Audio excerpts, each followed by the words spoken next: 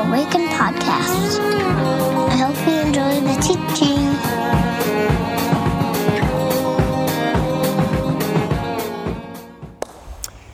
Hey everybody, welcome to Awaken. My name is Micah, one of the pastors here, and really glad that you're with us. Today, if you did not know, is July the 11th. It is the golden birthday of the church you call Awaken. July 11th, 2010, about 35 people gathered in a park, thought to themselves, what kind of church do we want to make? What kind of church would we build, would we create if we had the chance to do it? And guess what? This is what they made. So, I'm really glad you're here. And I'm really, quite frankly, I'm honored to be called one of the pastors here. I want to begin this morning with Psalm 8. It is a psalm about creation, and we're going to sing a song about creation, speaking about the works of God is good. So, as we begin, let me invite you to receive and listen to this psalm. O Lord, our Lord, how majestic is your name in all the earth. When I consider your heavens, the work of your fingers, the moon and the stars which you have set in place, what is humanity that you are mindful of them? The Son of Man that you care for them. You made them a little lower than the heavenly beings and crowned them with glory and honor. You made them ruler over the works of your hands. You put everything under their feet, all flocks and herds and beasts of the field, the birds of the air, the fish of the sea, all that swims, the paths of the seas. O Lord, our Lord, how majestic is your name in all the earth. God, as we think about these words from the psalmist and this declaration that you have given us a charge as humans to be careful of the place, the things, the animals, the beings that are around us. God, we begin with confession, saying that we have not done the best of jobs at times. And we hear this psalm and sing this song with faith, being reminded again of the invitation that you give us to be stewards of the creation that you've placed us in, to be the ones who look out for and care for, protect, advocate for those that don't have voices. So for our part, wherever we find ourselves today, would you, Holy Spirit, move in us, guide us, direct us, invite us again to be your partners in creation. We pray in the strong name of Christ and by the power of the Spirit. Amen. Let's sing.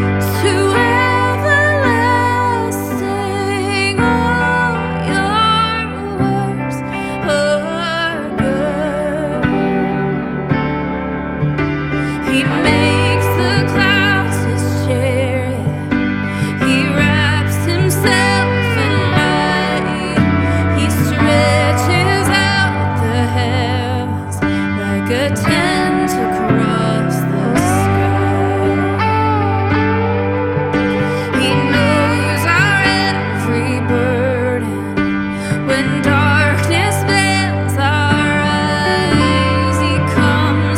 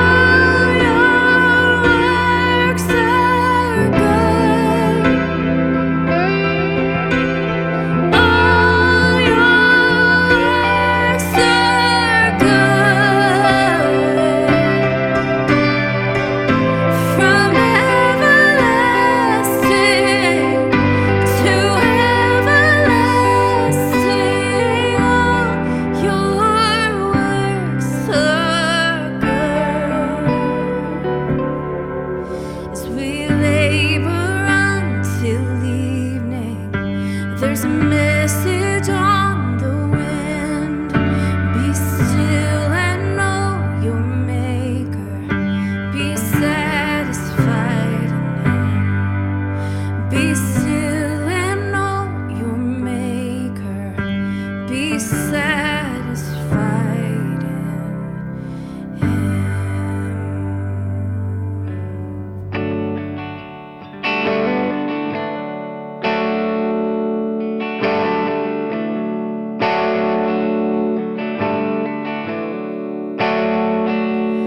Lord, I come, I confess, bowing here, I find my rest, and without you, I fall apart.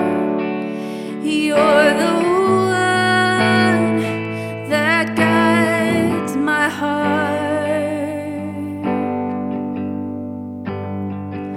Lord, I need you, oh, I need you.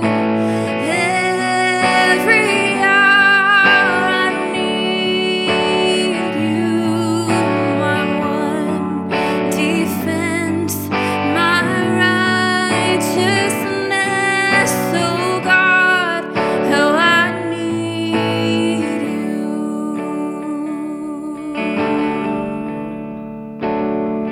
Where sin runs deep, your grace is more. Where grace is found is where you are, and where you are, Lord, I am free. Holiness is Christ in me. Oh Lord, I need you. I need you. Every hour I need you. My one defense, my righteousness, oh God, how I need you. So teach my soul to rise to you when temptation comes my way. When I cannot stand, I'll fall on you. Jesus, you're my hope and stay. Oh Lord, I need you. Oh, I need you. Every hour I need you. My one defense, my righteousness, oh God, how I need you. Oh Lord, I need you. Oh, I need you.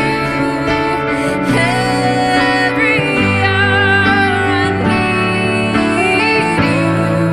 My one defense, my righteousness, oh God, how I need you. You're my one defense, my righteousness, oh God, how I need you.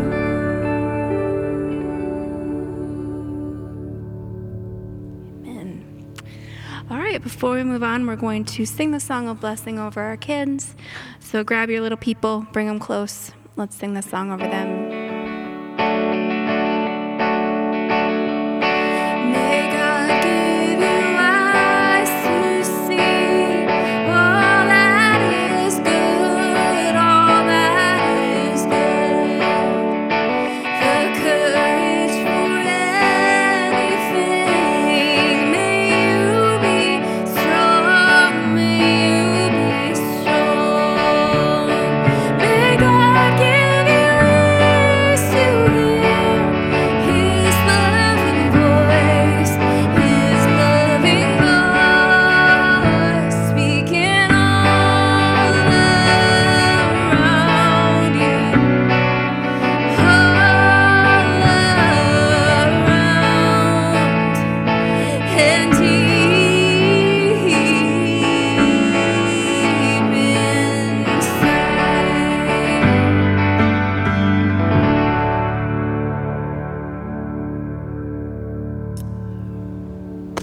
Well, friends, welcome back to Lost in Translation.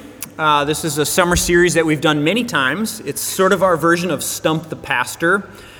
In some ways, we find the most difficult, the most odd, obscure, obtuse, sometimes offensive, hard to understand, or often misunderstood passages in the Bible, and we just lean into them, looking for clarity, for insight, even possibly a fresh word from the Lord from these passages, which maybe sometimes at first blush doesn't seem possible. But we do this because, well, we love the Bible.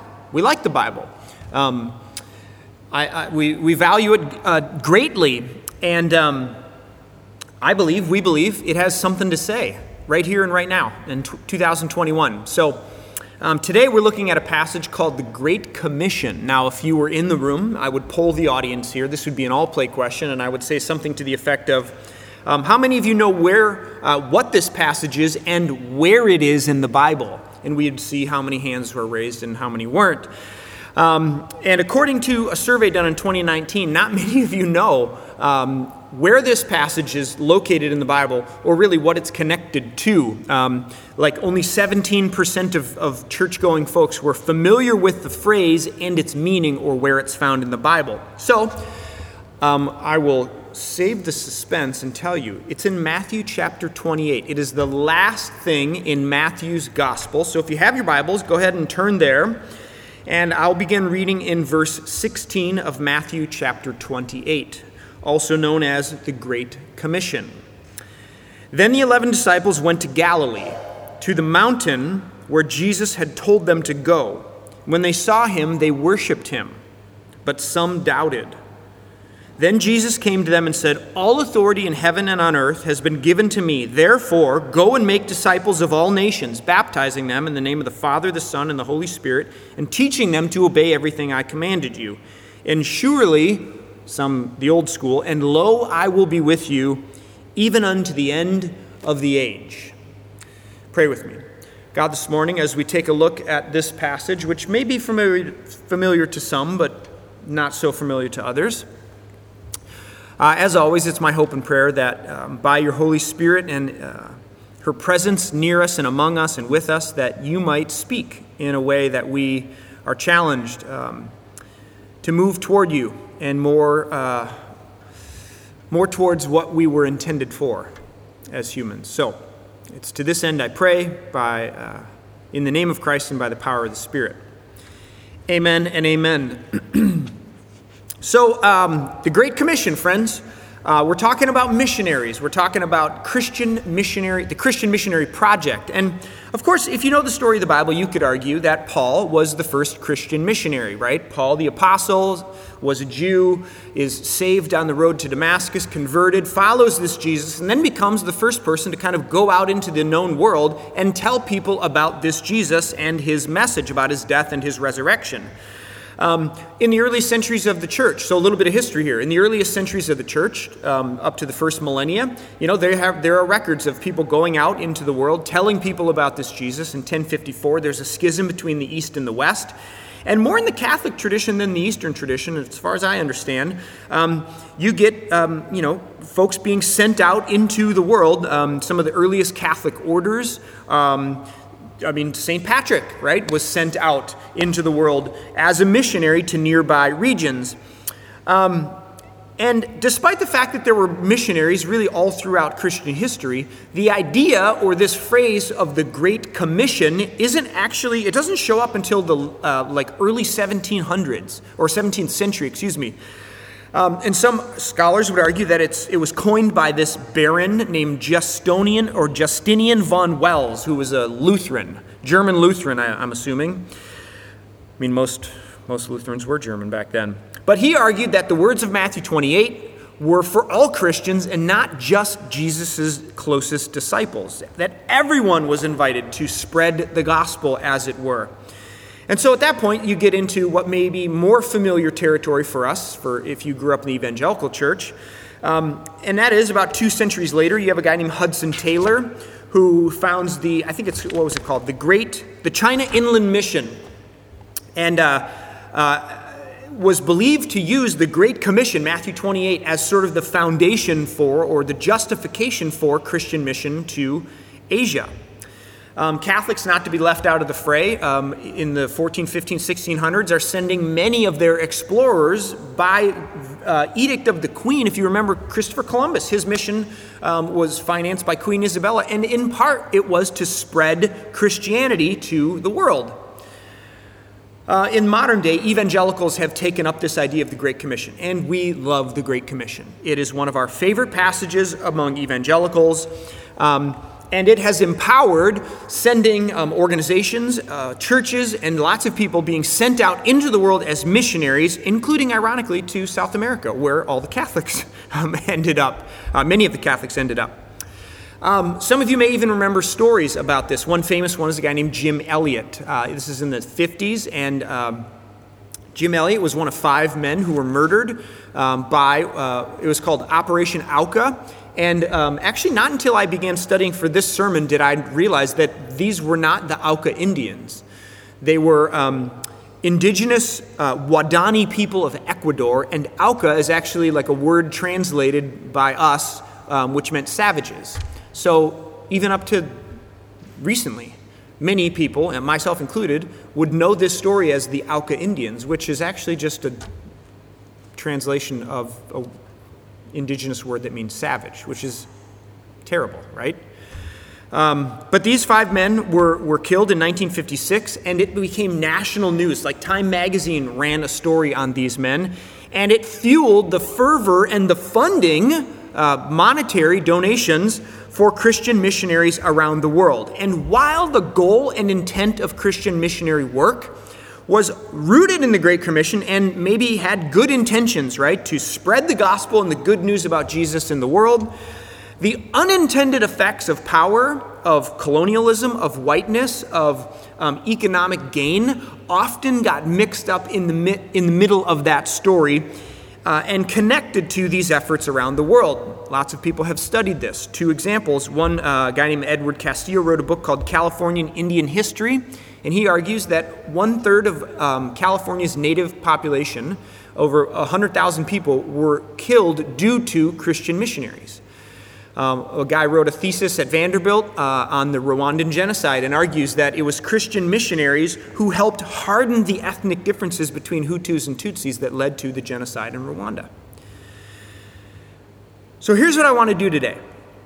I want to briefly say a couple of things that I think are really obvious about the Great Commission. Go therefore into all the world, making disciples of all nations, baptizing them in the name of the Father, Son, and the Holy Spirit, teaching them everything I have taught you to obey. I want to say what I think is really obvious about that verse or those verses as it relates to history and some of the things that have happened connected to this verse. And then I want to just study the passage. We're just going to study it, it's 4 verses, it's pretty short. Hopefully, I hope to offer maybe a fresh word, a new take on this passage. So that's what we're going to do. So first and foremost, I think we have to say that this verse has been the basis for some of the terrible things that have happened in history in the name of Jesus. When Jesus himself appears to be saying to his disciples or to his followers, "Go and make disciples," we can easily add to that by whatever means necessary, especially when power or economic gain get added to the equation. Go and make disciples. Jesus is telling us we need to go and make disciples. And so whatever the cost is, well, it's worth it if people are converting to Christianity, right?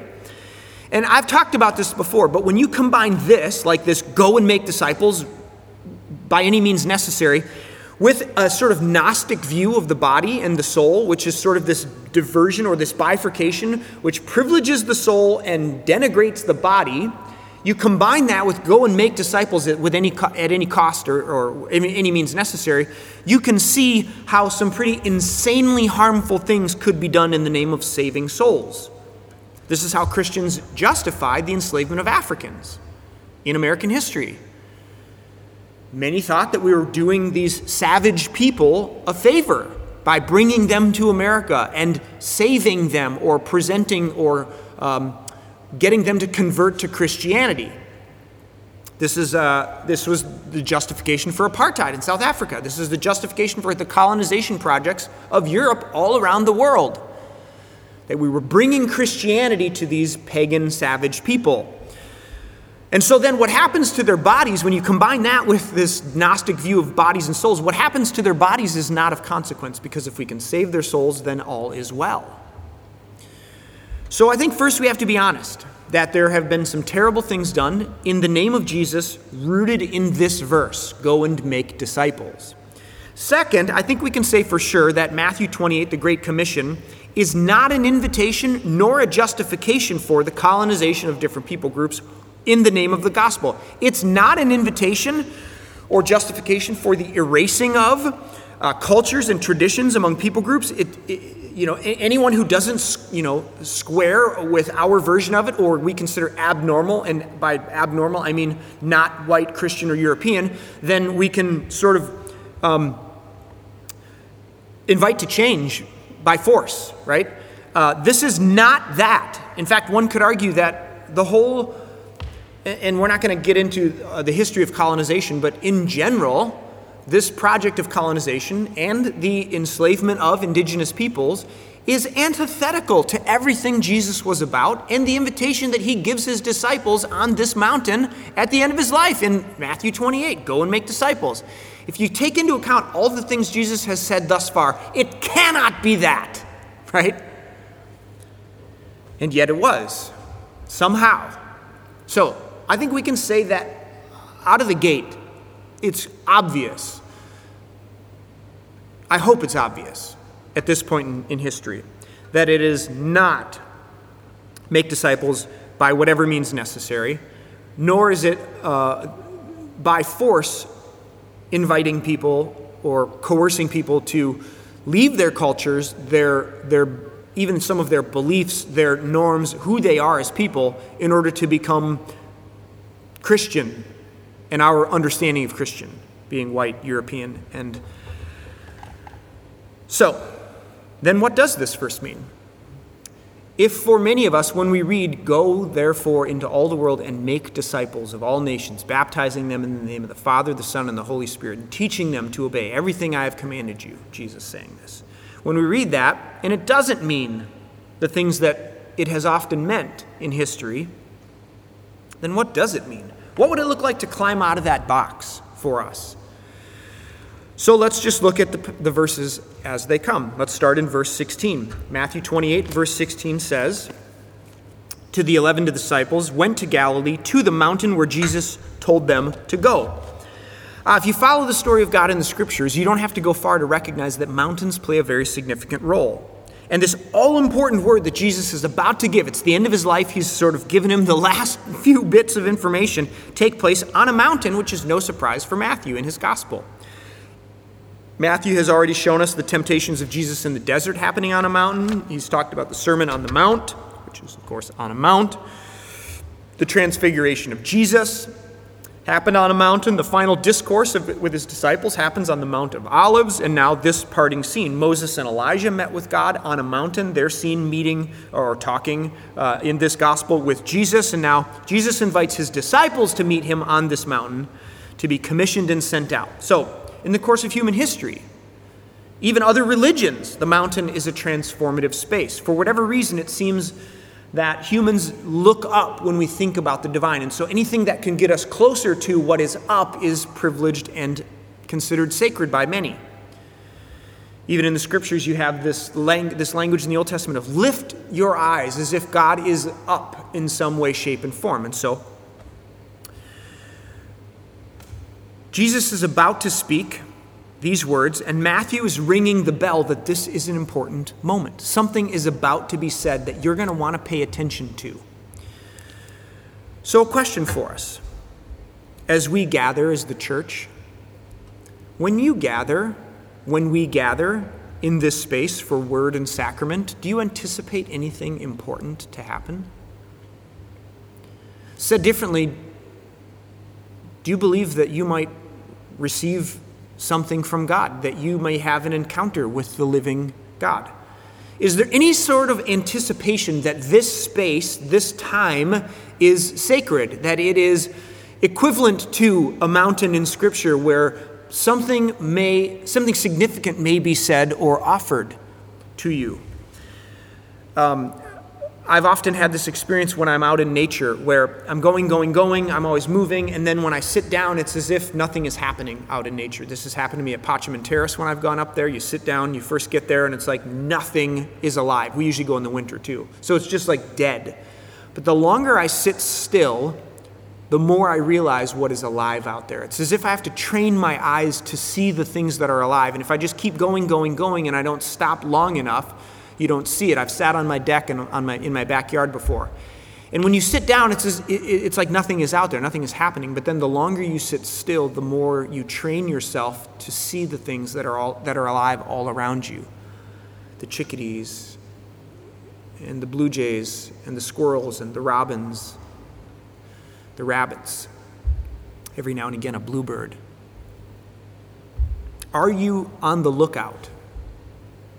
When you come to this space weekly or as much as you are here, I want to invite you to consider this a sacred space, a sacred place where there might be, it might benefit you to have some anticipation of what God might say or do, almost as if you're tuning in your ears and your heart and your eyes to see and hear and sense the Spirit and the presence of God when we're here. Matthew marks this moment as it's about to get good. It's going to be important on a mountain. Verse 17 goes on and it says, when they saw him, they worshiped him, but some doubted.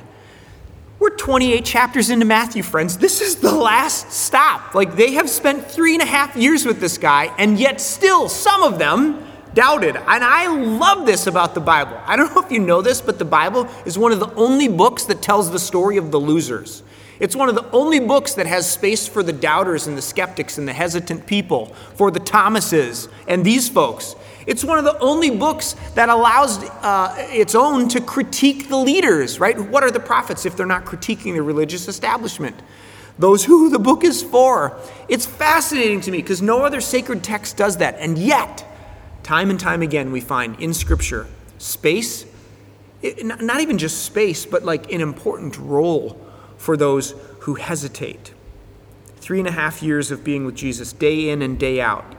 After his death and resurrection, and some of them worshiped, but some doubted. Some of your translations may say hesitated. My mom always used to tell me when driving, he who hesitates is lost. But I don't know that that actually fits for the spiritual life. Which is why I would say in the same spirit to those of you who have come to awaken, who maybe are a little hesitant. Maybe you have a few questions that remain unanswered. Maybe you have some doubts that you just can't shake. Maybe you're a little skeptical about jumping in head first all the way. I would say to you, the Boundary Waters slow but sure entry into the water is okay here. If you've not been to the Boundary Waters, just imagine like a cold body of water. And so if you've ever done this before, some people are crazy. They just jump straight in. I typically, surprisingly to maybe some of you, I'm not that kind of guy. I like to slowly make my way in, introducing subsequent parts of my body to the cold water. Some spots are more difficult than others, but slowly but surely you introduce all of your extremities to the water, and then eventually you go under, right? So maybe you're here and you're just getting into the water of our community and this story of Jesus and Christianity. And if you want to take some time to do that, you are welcome to. No one is going to splash you with water if you don't want to be splashed. No one's going to sneak up behind you and push you in. No one's going to lead you to the drop-off that we all know is there, but you don't. Take your time. Ask your questions. Voice your doubts. And I would say that the seat at the table is there, regardless of how long it takes you. Some of them worshipped, but some of them doubted. Verse 18 goes on and it says, then Jesus came to them and said, all authority in heaven and earth has been given to me. Looking back on Christian missionary history, I don't think it's hard to see that it feels like power and authority has been assumed by some people that maybe it shouldn't have been assumed by. Do you know what I'm saying?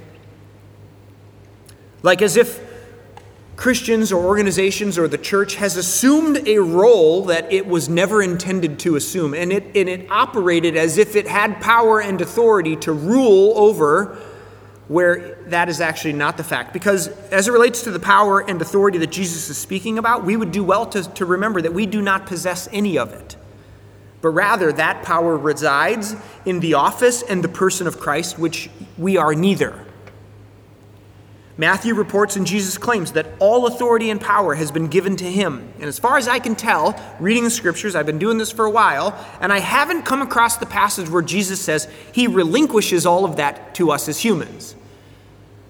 Now, you could argue that we maybe say some things on his behalf and we operate as ambassadors, Paul calls us. But even an ambassador of the U.S. government to a foreign government isn't given the power of the presidency. No, the power of the presidency resides in the Oval Office and in the person of the president. The ambassador can say some things on behalf of the president when the president okays that, but the power is not given to the ambassadors. So I think it's important, and it would be helpful for us to remember, Jesus has not relinquished his power and authority that he gained in and through the death and resurrection to you or me or the church. It's also important to remember how Jesus secured this power, because we think of power in one way, and yet the securing of the power and authority that Jesus claims to have in Scripture comes at a very odd way, or in a very odd way.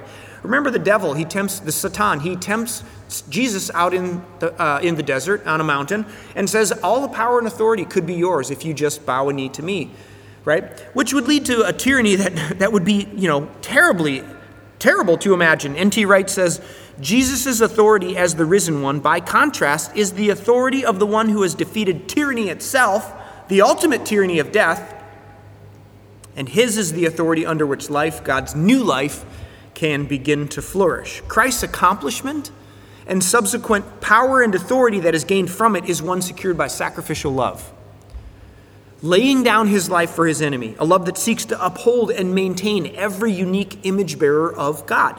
Instead of extinguishing or subjugating or ruling them, a love and power that is marked by the opposite of what many have experienced as a result of the Christian missionary movement in the world. Now, the sticky wicket that the Great Commission puts us right in the middle of is this bizarre and wild claim that God is bringing God's power and authority and rule over death and corruption and greed and evil in and through the church. So insofar as we are ambassadors for that kingdom reality comes to bear or is brought to the world that we live in. But when we claim the power and authority for ourselves, for our cultural norms or our ethnic identities or our sexual orientations or our belief about whatever is normal, and we exercise the power as if it's ours, then what was good news for all becomes good news for some. I'm going to say that again. When we operate as if the power is ours, and we assume that what is normal and natural to us is normal and natural to everybody else, then what is good news for everybody becomes only good news for some. The passage closes in verses 19 and 20 where Jesus says, "Therefore go and make disciples of all nations, baptizing them." So what does make disciples even mean? The word in Greek is mathetes, and it means pupil or a learner. I want to suggest that this does not mean to us what it meant to the people who heard it first. That may be obvious to some. It did not mean to the disciples who were standing on a mountain with Jesus, get people to pray prayers of salvation and cross imaginary lines of faith. I don't think that's what it meant. It didn't mean force people to your way of life, your cultural norms, your perspective or values. It didn't mean asking people to repent from who they are. Discipleship was always and is always an invitation to follow and a willing response to follow, to learn the way of the master. See, I think it's helpful to think about the discipleship-making process as a consensual relationship. It takes two willing parties to disciple, to be an apprentice, or to be the, what would that be? The master and the apprentice. It takes two parties. It takes trust and fidelity in relationship. It takes maturity and knowledge on the part of the teacher, and humility and desire on the part of the learner. Discipleship is life on life over time. It's the rubbing of elbows. It's the rubbing of shoulders. It's the touching of lives over time. There's this great story about Stradivarius, the violin maker, like 1700s, and evidently he never wrote anything down. Yet his violins are like sought after by world-renowned violin players because the Stradivarius is the pinnacle of the violin, and yet there's no record of how he made them or what the dimensions were. As the story goes, Stradivarius would just weigh the wood, and he would feel it, and he would touch it, and he would smell it, and like hit it to hear its resonance. And then he would say, no, it's not that. And he would take another piece of wood, and evidently that's like the most important part of making a violin is finding tone wood, the one that's going to sing. And so he would do this all by feel and by touch and by sound. And there was always an apprentice like at his elbow. And he would say, feel this, touch that. It's not that. And over and over and over. And then when he found it, he'd be like, there it is. That's it. That's what it sounds like. That's what it feels like. So learn to do what I do by feeling in your body, your mind, and your soul the rhythms of making a violin or the rhythms of faith. See what I see, feel what I feel, touch what I touch, taste what I taste. Whatever Jesus is inviting us to on the top of this mountain, making disciples of all nations must be rooted in consent, not conquest. If you hear nothing I say today, remember that. Whatever Jesus is inviting the church to, it must be rooted in consent, trust, reciprocity, not conquest or domination or force, or even coercion, or even guilt. I think this feed, how Facebook tells you things that happened years ago. There was this quote that I was reminded of by Ben Rosenbusch, one of our first worship leader, and he said something to the effect of, guilt might motivate the heart for a time, but it cannot capture it for a lifetime. Only love can do that. So your job, my job as people of faith, if we're going to take Jesus seriously and this make disciples of all nations, baptizing them in the name of the Father, Son, and the Spirit, if we're going to think about doing that, then what is our job? And I've said it before and I'll say it again. Your job, my job, the church's job is simple, and it is to demonstrate and announce. To demonstrate the love of God that you have experienced firsthand, personally, with your own life.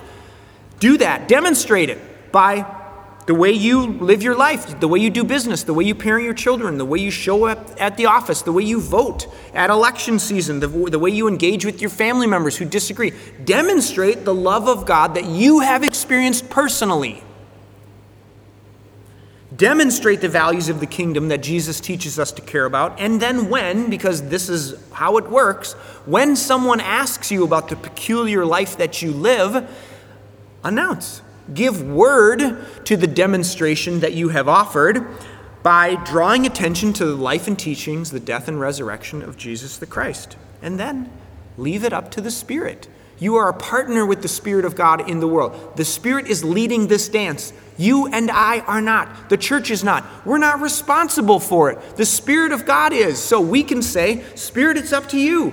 However you want to lead and move, I'll follow, but we don't have to take responsibility nor feel pressure that something is or is not happening. Your job, my job, demonstrate and announce, say yes to the work of the Spirit.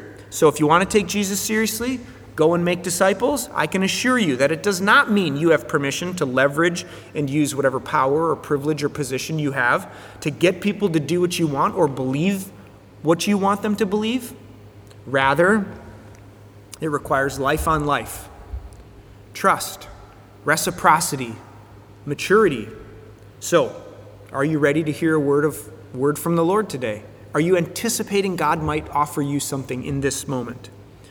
For those that maybe are hesitant, who maybe have questions yet, somehow in this story, there is always space for you.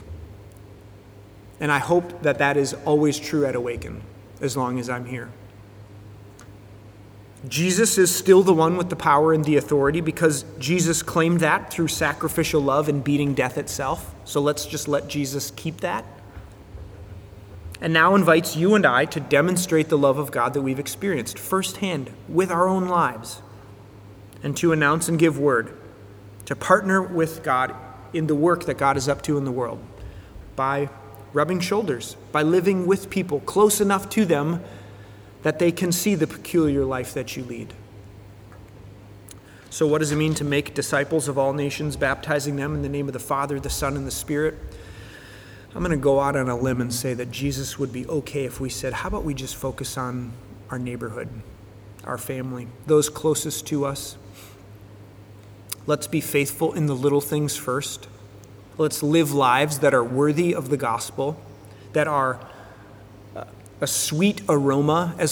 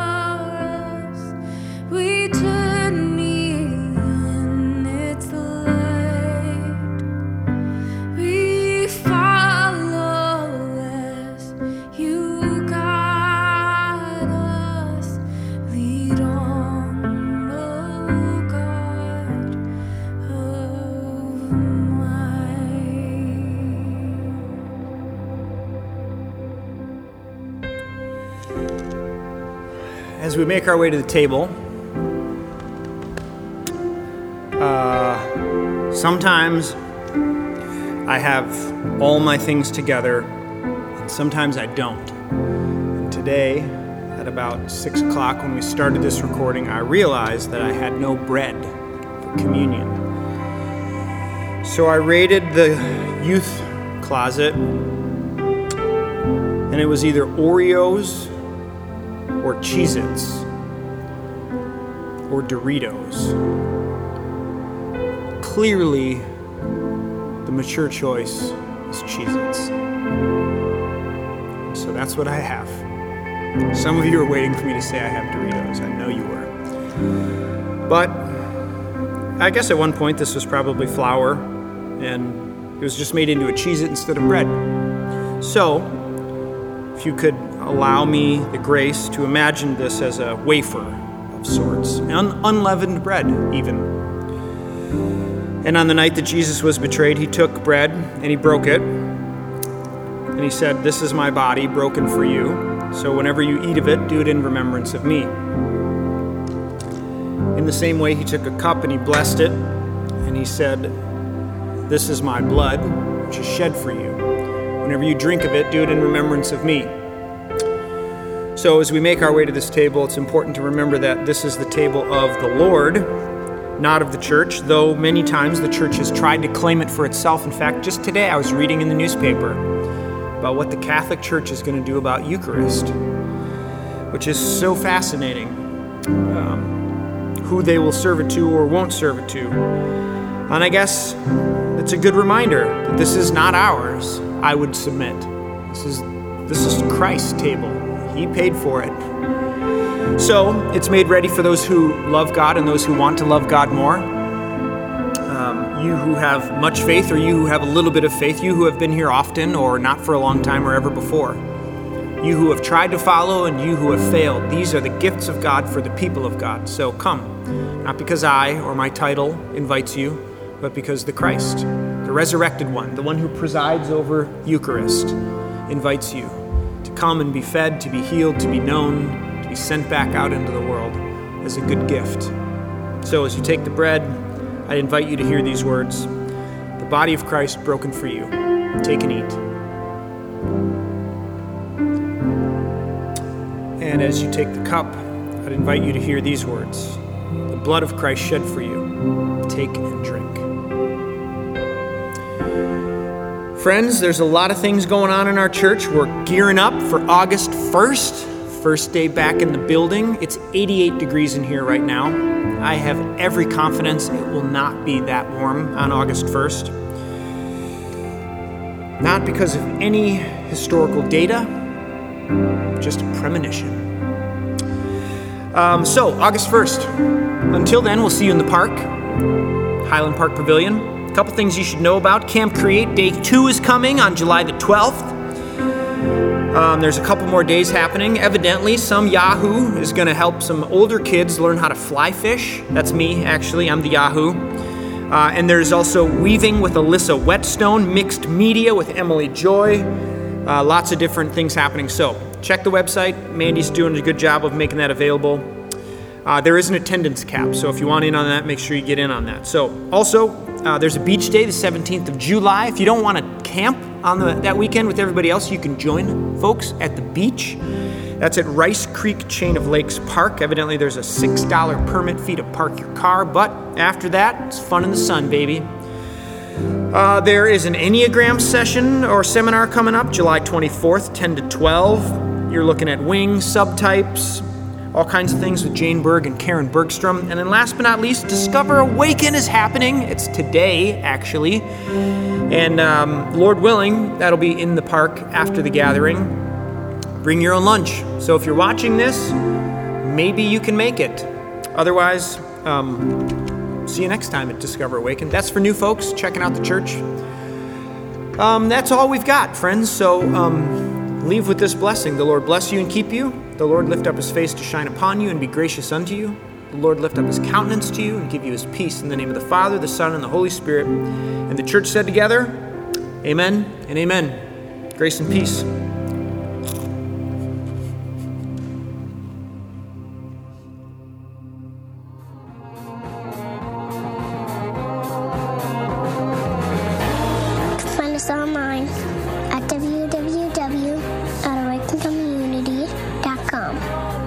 Facebook at www.facebook.com/Awaken Community.